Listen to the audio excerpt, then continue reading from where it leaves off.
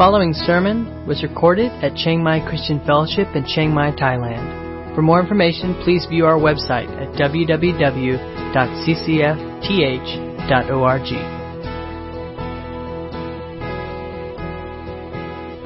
Welcome to CCF, or maybe we should say, would you welcome us to your home? It's kind of how it works now. It is good to come, and our purpose, same as always, to really worship God, to worship Christ, to celebrate Him together. And my message this morning is radical religion, replacing the old with something radically new. So we'll be looking in Matthew chapter 9, verses 9 through 17. If you want to follow along in your Bibles as we read. And if you're at home and you would like to read with me, I'm using the ESV, or you can follow along, and you're welcome to read with me out loud as we read this together. Matthew 9, starting in verse 9. As Jesus passed on from there, he saw a man called Matthew sitting at the tax booth, and he said to him, "Follow me." And he rose and followed him. As Jesus reclined at table in the house, behold, many tax collectors and sinners came and were reclining with Jesus and his disciples. And when the Pharisees saw this, they said to his disciples, "Why does your teacher eat with tax collectors and sinners?" But when he heard it, he said, "Those who are well have no need of a physician, but those who are sick.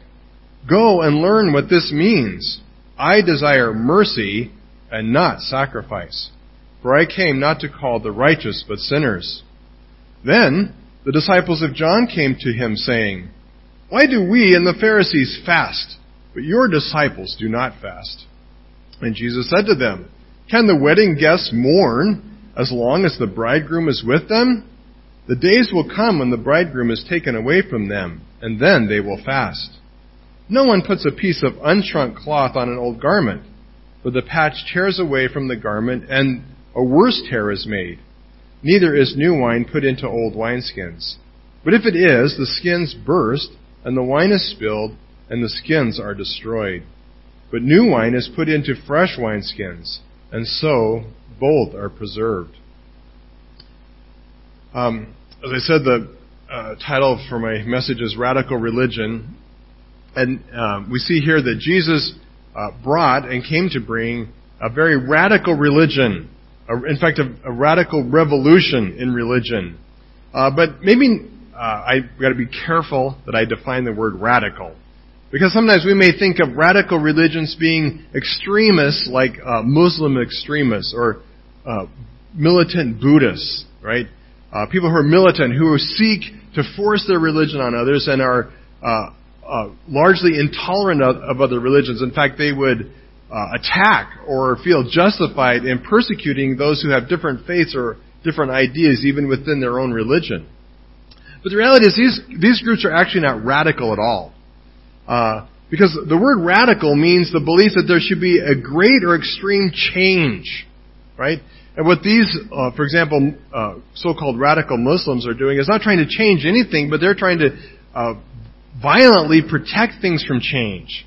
What they're fighting for is that their religion would not change, that it would stick with the traditional.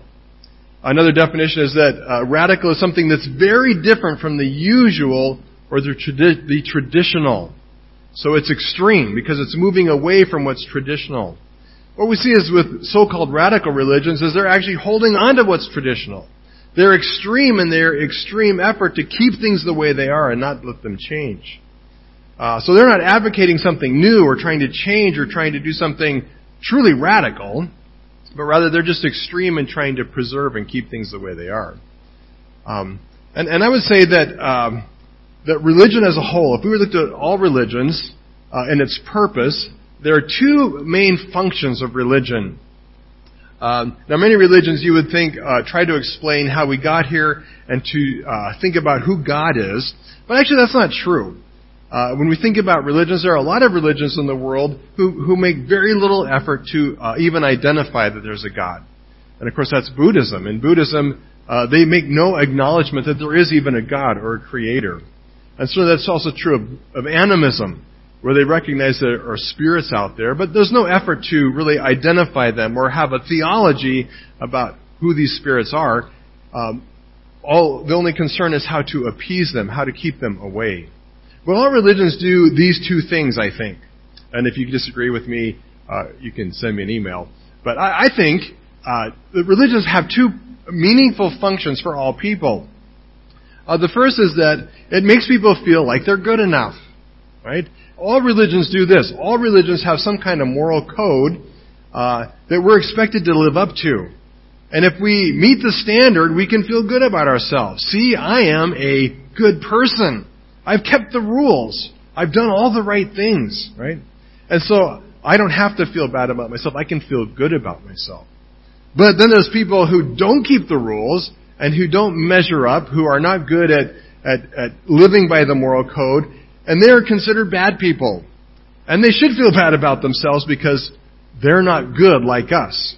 And religions do this. All religions identify the good people and the bad people, all right, and the consequences that will happen to them, right? The second thing that's, I think, true of all religions is that if you find yourself not being good enough, if you can't keep all the rules, then there's always some way in the religion that you can have rituals or practices or duties that if you try hard enough, you can make up for those failures, right? So I may not be able to keep the moral code. I find that I'm not really such a good person, but I can make up for it through some kind of ritual or ceremony. And if I just try hard enough at keeping the religious duties and practices, then I can still feel good about myself. Because while I'm not necessarily a good person, I'm a person who tries hard and works at it. And so I can be proud of my religious duties and my religious efforts. And that makes up for my moral failures. Right? So, and that I think really describes all religions. And it's, as we will see in this passage, it certainly describes Judaism. It described the religion of the Jewish people. They were all about being good, and where you weren't good enough, being at least diligent to keep the certain practices and duties of their religion at the extreme level. But Jesus comes to bring something new and different. He seeks to change that radically. Jesus came bringing a new religious system or a new religious way that unravels all of that. And so Jesus brings what is truly a radical religion, because it's moving away from what all other religions do.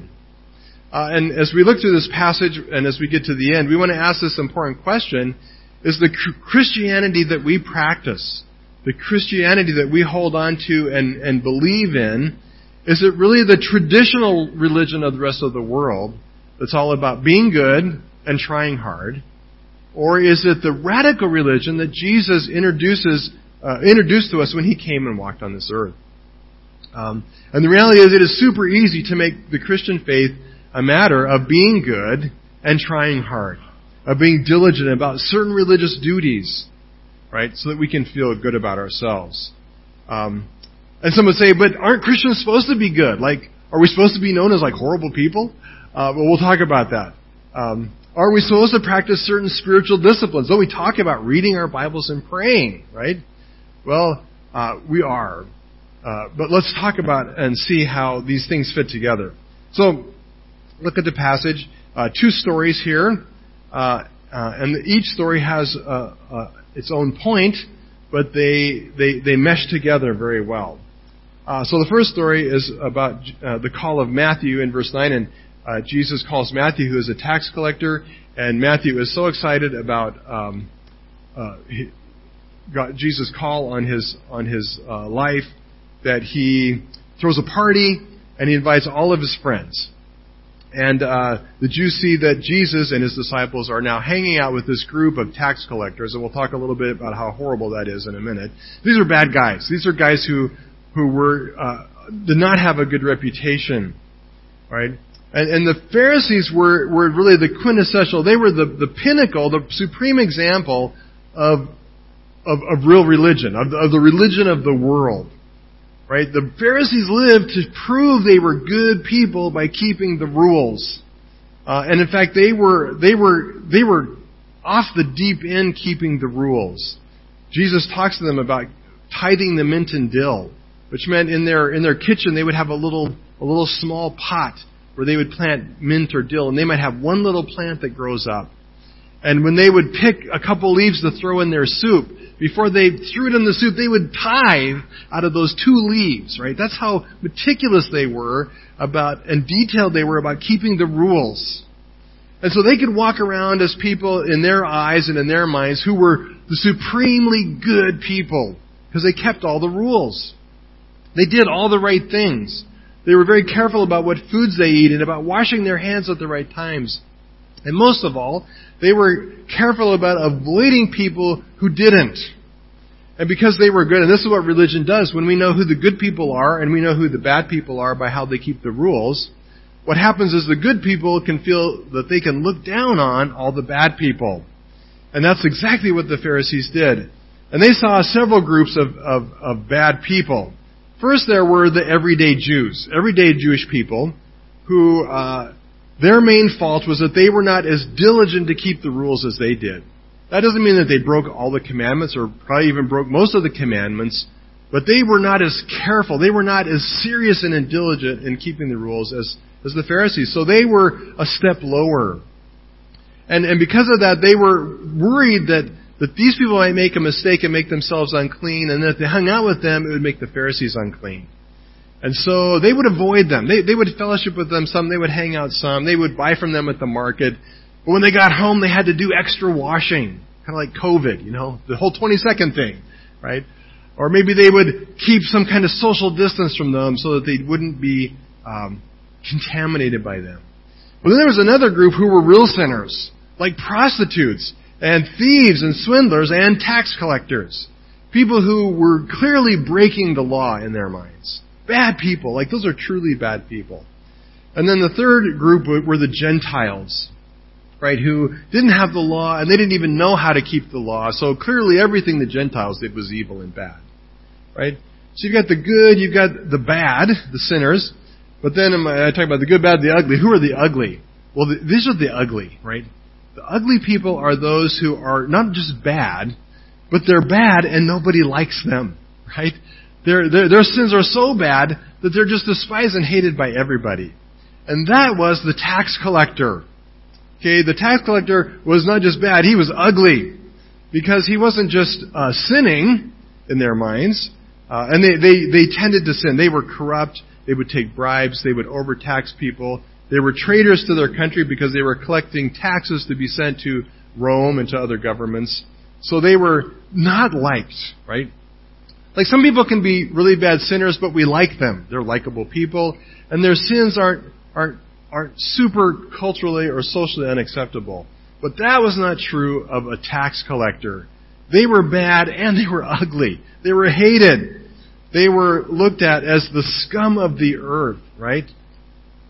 And the Pharisees come and they see Jesus eating at the house of Matthew. Now, they don't necessarily know the whole story that Jesus has just called him to be a disciple. All they see is Matthew holding a huge party, and he's invited all of his friends. And to the Pharisees, they see, how can Jesus be a good person if he's hanging out with bad people? Because in their mind, one of the main rules is that you don't hang out with bad people. Like, that's the rule. If you're good people, you don't hang out with bad people. So here's Jesus hanging out with sinners, right? How could Jesus possibly be a good person when he's hanging out with such bad and ugly people? But we know kind of the background behind this. We know why they're having this party. In verse 9 it says that as Jesus passed on from wherever he was, from there, he saw a man called Matthew sitting at the tax booth. And certainly this was the Matthew who wrote the gospel. And it's a brief account of his own call to follow Jesus. And he doesn't go into great detail because he's not really the main focus or point of the story. Really what it's about is the stir, the uproar that it causes with the Pharisees. But it's important to talk a little bit about Matthew. Matthew is called while he's at his tax booth, right? So Jesus knows who he is. It's not like Jesus was that Matthew was a tax collector, But Jesus wasn't aware of that, right? No, Jesus goes up to Matthew when he's sitting at his little tax booth, tax office, pay here. And so it's clear to Jesus that he knows who he is. And the tax collectors, as I said, had this reputation of being real sinners. Not just everyday Jews who kept the laws, but weren't maybe as serious about some of the minor rules. No, these were people who were cheating people. And they had a reputation of taking bribes and of overcharging taxes, of essentially stealing money. And we all know that nobody likes the tax guy, right? Even if he's honest, right? Nobody wants to give up their money to the tax guy. But Jesus goes to him, and in a real quick and short form, it says Jesus calls him, and immediately Matthew gets up and follows him. Jesus says, "Follow me." Matthew was located in Capernaum, where Jesus had made his home base, and certainly he had heard him teach. He had probably seen Jesus do miracles. And so when Jesus calls him, he knows who Jesus is. And he wants to follow him.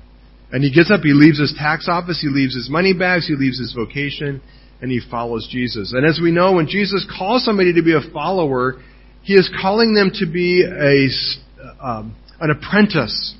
Right? A student in training, learning to ultimately do the things that Jesus is doing.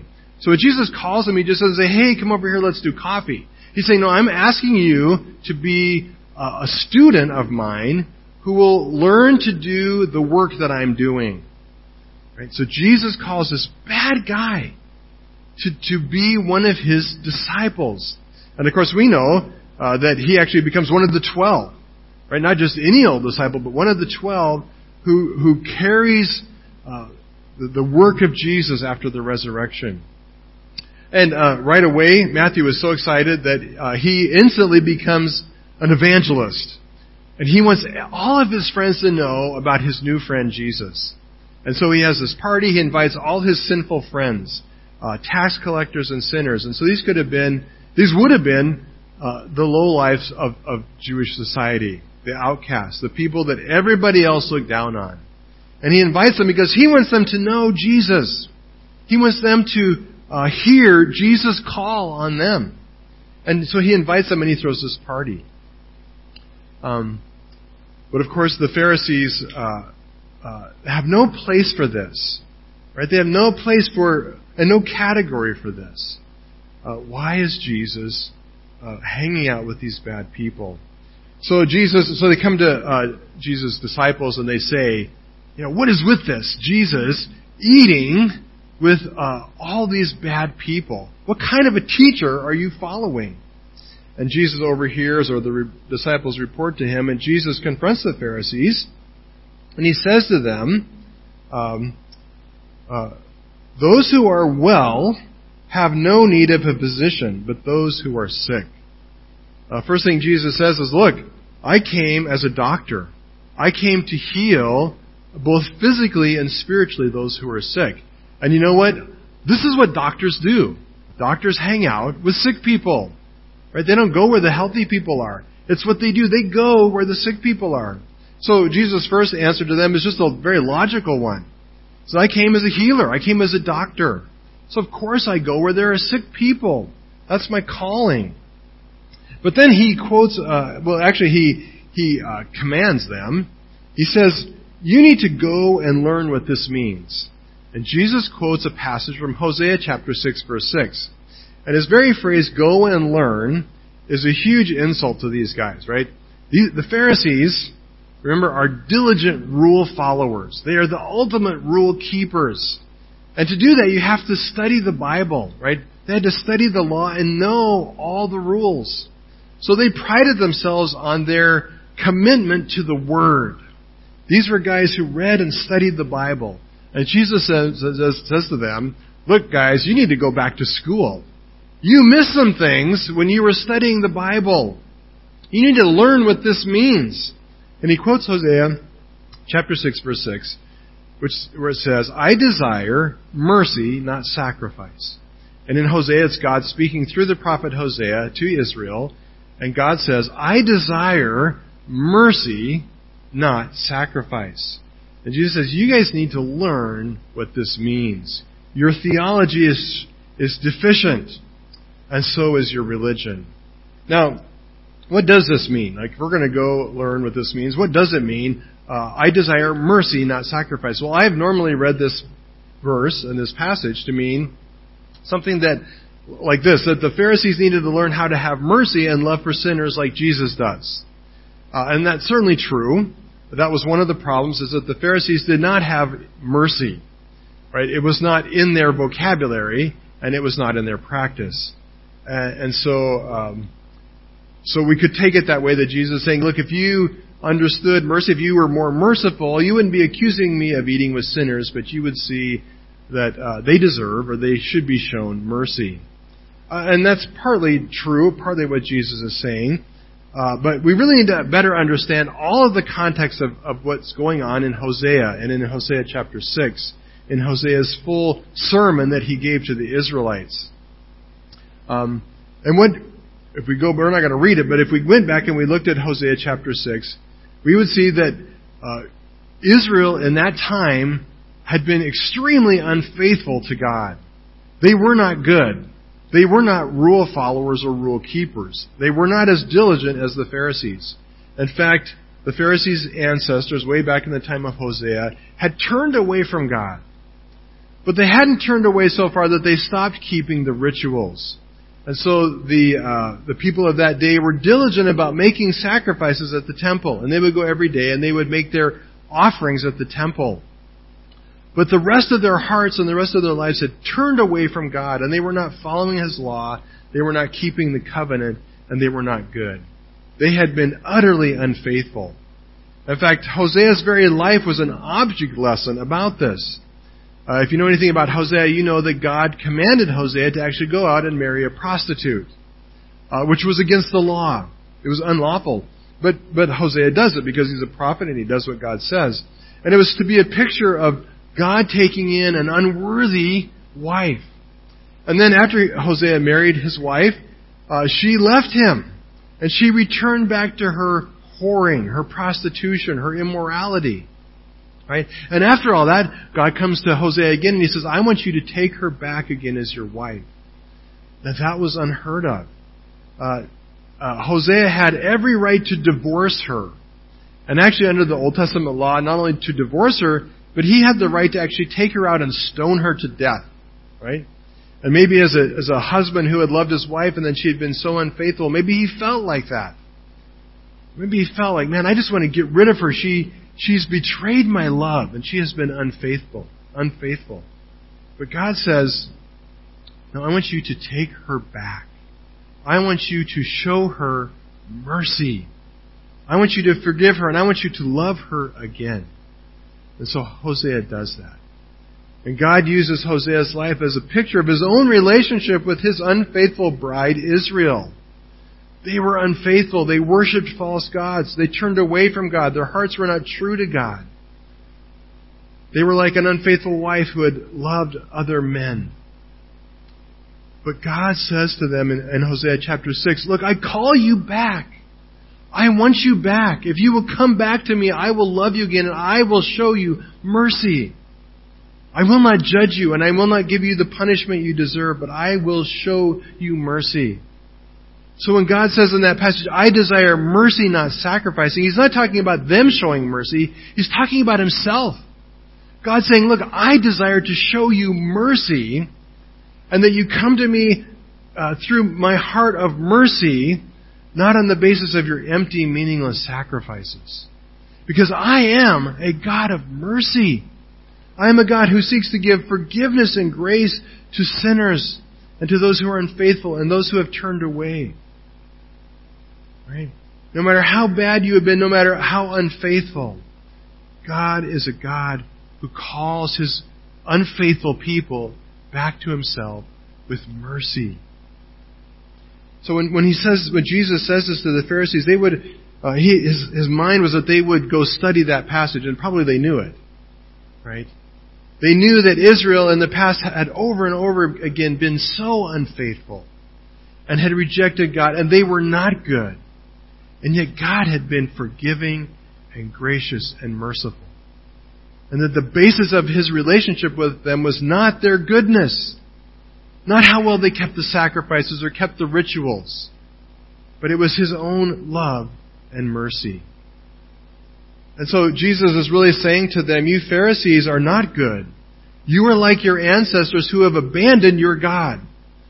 And no matter how serious you are about the rituals, about the rules, that's not the point. The point is, are you being faithful to God? And no, you are not. The very fact that they did not understand Jesus was proof that their hearts were not with God. They were proud and arrogant, and they were confident in their own self-made righteousness, not in God's grace and His mercy. And so Jesus concludes to them. He says, that is why, for I came not to call the righteous but the sinners. In other words, this is why I came. My purpose, my mission is to call not the righteous, but sinners. I came so that through my life and ultimately through the cross, I would extend God's mercy and grace to broken, sinful people. Right? And that is radical religion. Because Jesus is saying here that it's not about your goodness. It's not about how worthy you are, or how well you are, how good you are at keeping the rules. He says, I don't care about your sacrifice. I don't care about your rule keeping. That's not what I desire. Right? What I desire more than anything else is that you would come to me and seek mercy and forgiveness and grace. And Jesus says, that's why I came.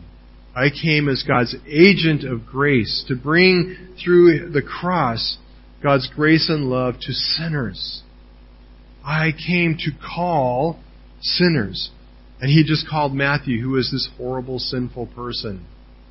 And He said, that's why I'm here. That's what my life and my mission, that's what my religion is about. My religion is about calling to myself, as true followers, sinful people. Not just kind of sinful, but really sinful people. And we know that the Pharisees couldn't understand this because they thought themselves righteous. Right? They couldn't understand what Jesus was about because they thought they didn't need mercy because they were keeping the rules. And because of that, they missed Jesus altogether. Then we come to the second story.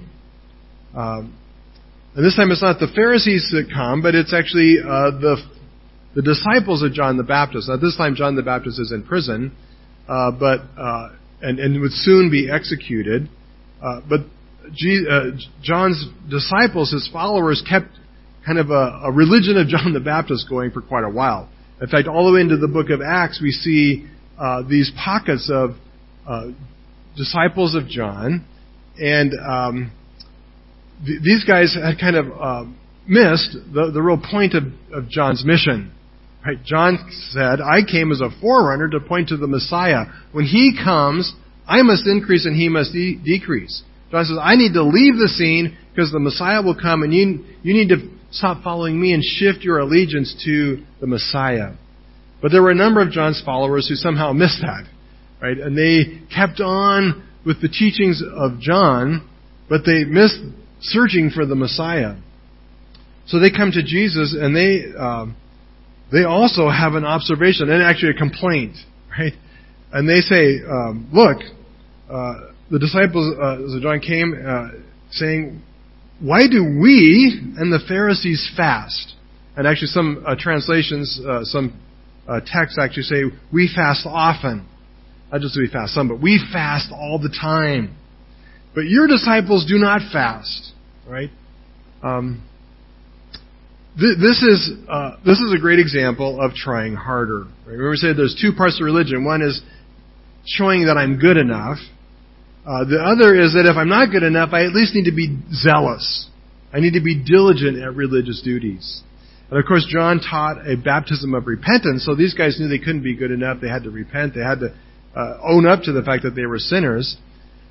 But instead of falling under grace, they decided to deal with their sin through their own spiritual disciplines, through their diligence to religious duties.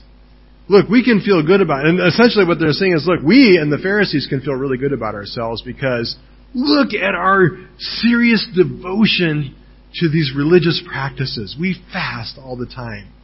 And you guys are just a bunch of party animals, right? What's wrong with you, right? I don't see any you guys don't seem to be very serious about your religion. You're just having parties, hanging out with sinners. Like there's something wrong here. Clearly you guys aren't trying very hard. And everybody knows that any good religion, you have to try harder. That's what it's about. If you want to be serious about the religion, it means you try harder. You work more at those duties, those religious duties and rituals. And Jesus says to them, and it's interesting, by the way, did Jesus fast? We know that Jesus fasted. We know at least one time He fasted for 40 days and 40 nights. That's pretty serious. Like if you want to put on the chart of like all out there, like diligent, the real deal, I'd say 40 days and 40 nights is up there, right? Jesus wasn't just like a softie, you know. And we know at other times that Jesus and His disciples fasted. Certainly after Jesus' death, His disciples fast. But He doesn't want to go down that path because they misunderstand the purpose, right? They don't get it. And so He doesn't even talk about that. He doesn't even say, oh man, I'm sure I fasted more than you, right? Doesn't go down that road. Instead He says, look, can the wedding guests mourn as long as the bridegroom is with them? He says, look, we don't fast because we're celebrating. And we are celebrating exactly what John, your mentor, proclaimed. That the Messiah was coming, and when He came as the bridegroom, the Messiah. And the bridegroom was an Old Testament image that everybody came to understand as an image of the Messiah. The Messiah would come as a bridegroom to renew and restore His kingdom and to celebrate the wedding feast where God would be yet again joined to His bride. Right? And He says, look, the bride is here. The bridegroom is here. So it's a season of rejoicing. And in Jewish custom, there was probably nothing that was celebrated more joyously than weddings. And we do that in our day, but if we were to compare how we do weddings with how the Israelites and the Jewish people did weddings, ours do not compare, right? We know that most Jewish weddings were a week long, and we know from Jesus' miracle at Cana in John chapter 2 that they drank a lot, so much that at the wedding in Cana they ran out, right? And that was a huge disgrace. And so Jesus salvages the wedding. And in fact, we know from a text during that time that the one time you were allowed to suspend some of your religious practices and diligence was at a wedding, right? So like during a wedding season, if you were one who practiced fasting, you would not fast during that 7 days of a wedding. Because you would be robbing the bride and groom of the gift of joy. Right? And so you would not fast. You would not do some of the other religious practices that would have been expected the rest of the year. Because it was supposed to be a time of all-out joy and celebration. Nothing was to interfere with that. Nothing was to cut off the celebration and the joy. And that's why Jesus' miracle of providing the wine has so much implications. That Jesus made sure the joy continued on, right? That the party did not end short. And so that's why they don't fast, because it's not a season of fasting, it's a season of celebrating the arrival of the Messiah. But Jesus does say that the days will come when the bridegroom will be taken away from them, and then they will fast. And of course we know that Jesus would not be on earth forever. And that the taking away was a reference ultimately to the cross, where Jesus would go and He would lay down His life as the atoning sacrifice for our sin. So Jesus is saying here that, look, the radical religion He is bringing is not about feeling good about ourselves or proving ourselves that we try hard enough through religious duties. Rather, He is bringing a religion that should be all about celebrating the salvation we have in the Messiah. Right? It's not about our religious duties and diligence. It's about celebrating joyfully what we have received through the work of the bridegroom. And celebrating Him. Celebrating Jesus as the one who came for us. Right? That should be the nature of our religion, the religion that Jesus brings. It ought to be full of worship and rejoicing and joy. And then Jesus finishes by giving a couple rather strange object lessons or illustrations. He says, "No one puts a piece of unshrunk cloth on an old garment, for the patch tears away from the garment and a worse tear is made." So Jesus says, look, if you have a worn out coat, and you have a hole in the elbow or somewhere on it, and you take unshrunk cloth and you sew it over the hole, when you wash it, that unshrunk cloth will shrink, and it will actually tear the cloth around it, and it'll make the hole twice as big. It won't work, right? It makes things worse. Likewise, he says, neither is new wine put into old wineskins. If it is, the skins burst, and the wine is spilled on the ground, and the skins are destroyed. But instead, new wine is put into fresh wineskins, and so both are preserved. Of course, they didn't have glass bottles like we do, and certainly didn't have plastic bottles like we do.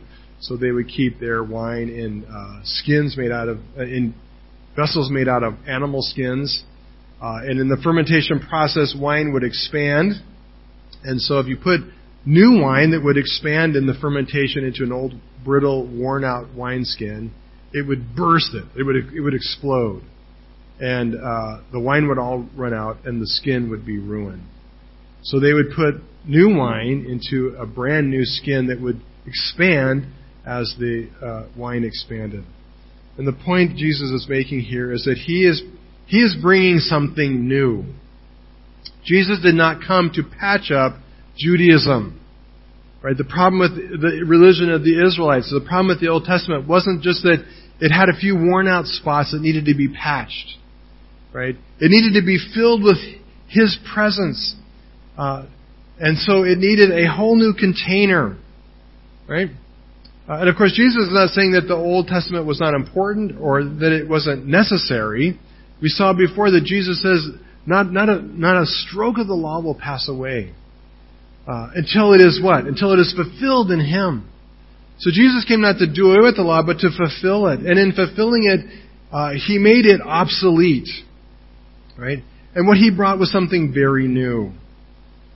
In my many days of owning many cars, I've mostly bought old cars that need lots of fixing, right?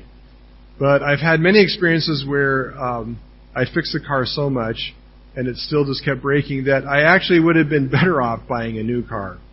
And in fact, I had that experience here in Thailand where after I had replaced 2 engines and 3 transmissions, or maybe 2 transmissions and 3 engines, it would have been cheaper if I just bought a new car, right?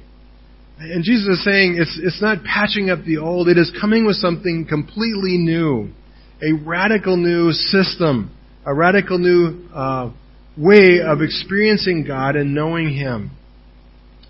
And it is not the old traditional religion. The old traditional religion of the Jews had to be scrapped. And what Jesus was bringing was something radically new and different. So let me just summarize by stating 2 things that are new. And there's more in the New Testament. We, in fact, are new creatures. The church is a new way to worship God. We are temples. But let me talk about 2 ways that it's changed, right? Where the religion of Jesus is radically changed from all other religions. First, it is all about grace, not goodness. It is all about grace, not goodness. Right?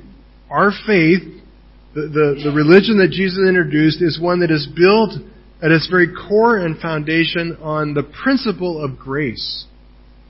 And grace, by its very nature, means that we are sinners and we are not good people.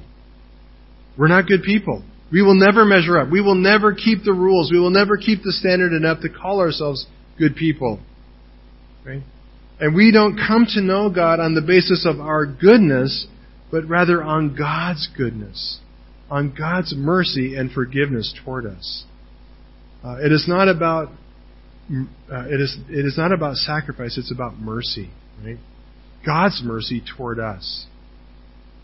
And we know this. We know this in our heads, right? This is a doctrine that I don't think any Christian would argue with.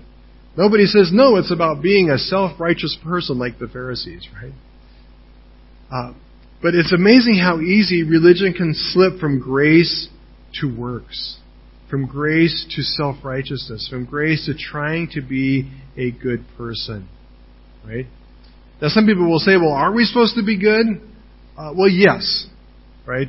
But the goodness doesn't come about through my own effort. The goodness comes about through the transforming work of the cross in my life. Right? When I accept grace, when I recognize I'm a sinner and I come to God and I confess, God, I'm no good. And I fail. And I can't keep the rules. And I can't measure up. But I receive your grace and your mercy. And we come to understand how much God loves us. There is something incredibly life-transforming about that reality. When we know that God loves us not because I'm good, but He loves me the way I am. And it motivates us to change and be different. Right? It motivates us to be like Him because we love Him. And because we want to know Him. And because we want to please Him. Right? Not to be approved by Him. Not to be acceptable to Him. But to honor Him. And to show our love to Him. This week, in fact just yesterday, I heard news of an acquaintance I know who's a pastor who took his own life. And it's hard to imagine why anybody would take their life, but a pastor who preaches this stuff. And he wasn't just any pastor, he was a pastor who preached this stuff. Right? He was in our church network with Acts 29. But he had problems. He had to step down from leadership in his church. Apparently it didn't go well. And over the past 4 years, he was obviously struggling, right?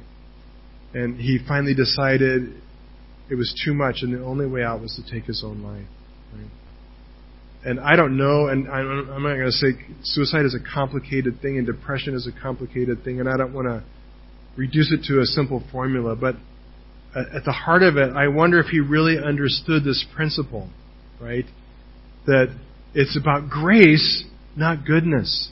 And that it's okay to be a mess up, right? It's okay to stand before people and say, yes, I failed. I failed as a church planter. I failed as a pastor. I failed as a person. But you know what? That's okay because it's not about my goodness. I'm a sinner. And you know, this is what sinners do. We fail. But you know what? I'm also a person who understands the incredible, unending grace and mercy of God. That He does not ever fail to forgive and show mercy to those who come to Him and seek forgiveness. And that my worth is not based on my goodness. It's based on how I am loved by God and how I have received His mercy. Right? I don't think He understood that or that He was holding on to that. Somehow I think that slipped away and he started focusing on how much of a failure he was. And he could not grab hold of and celebrate grace. Second thing we need to take away from this, that true Christianity, true life of faith in Christ is all about joy, not duty. It's about joyful celebration of that grace, constantly celebrating what Jesus has done for us. Not about religious duties. Now again, people will say, well, aren't we supposed to practice, aren't we supposed to read our Bible? Aren't we supposed to pray? Aren't we supposed to do these religious duties? Well, we should have religious practices, right? We should read our Bible. We should pray. Maybe we should fast. Maybe we should spend time in solitude and silence and in meditation.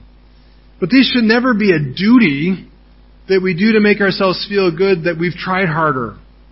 Right? We don't do these things to prove that we tried harder than somebody else so we're somehow more worthy. Right? Because that goes back to the same problem as being good. That I'm worthy not because of my goodness, but I'm worthy because I've tried hard. Now again, we probably all know this, but the reality is, I know in my own life, this is how it's worked. I've messed up really bad. I've failed. I feel bad about my life because I'm not good. And I tell myself, well, what I need to do is I need to read the Bible more. I need to pray more, right? Maybe I should fast.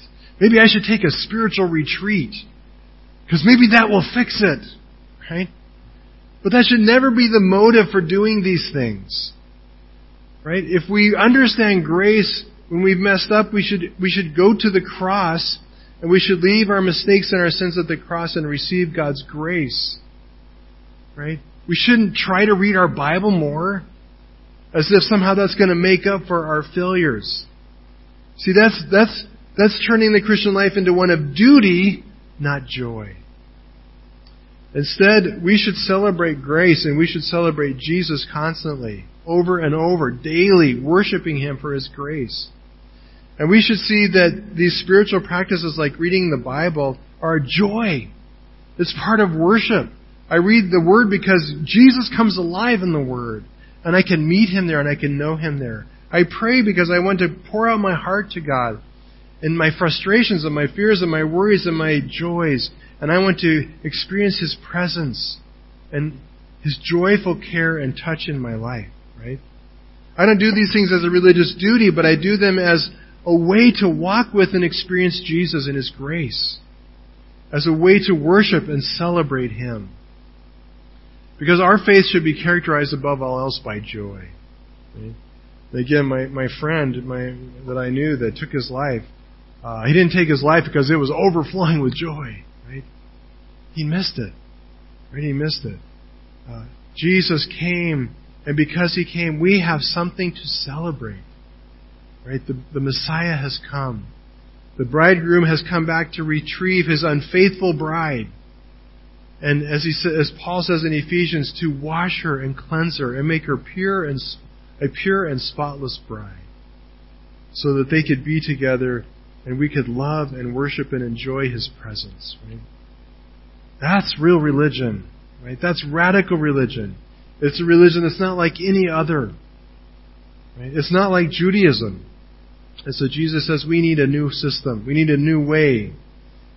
We need a new way to know and be with Him. Let's pray. Lord Jesus, we thank You that You are the Messiah.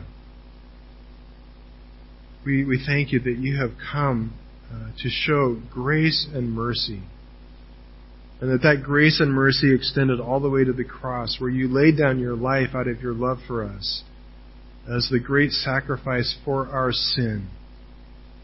And that You came not for the righteous, not for good people, not for those who have it all together, but You came for sinners, for broken, messed up people who fail. That's exactly why You came, and that's exactly who You call. And not so we can wallow in the misery of our sin, but so that we can be forgiven and set free and have a life of joy, celebrating Your love and Your grace. A grace that is truly life-transforming. And Lord, help us see where in our own lives our religion is slipping from the radical thing that Jesus made that's new and different and unlike anything else. Lord, we know that our temptation is to try to pour that back into the old system of trying to be good, of trying to keep the rules, of trying to be diligent, of just trying harder. And Lord, we know that those two systems cannot mix. They are just incompatible. So Lord, help us to understand and live in Your grace. To be people who gladly admit and confess our sin and our failures, but who also know how to take them to the cross and leave them there and go away with grace. To leave walking with You in joyful fellowship. And Lord, may we be a people who really do celebrate this grace every day, over and over. Lord, we pray in Jesus' name. Amen. You've been listening to a sermon recorded at Chiang Mai Christian Fellowship in Chiang Mai, Thailand. For more information, please view our website at www.ccfth.org.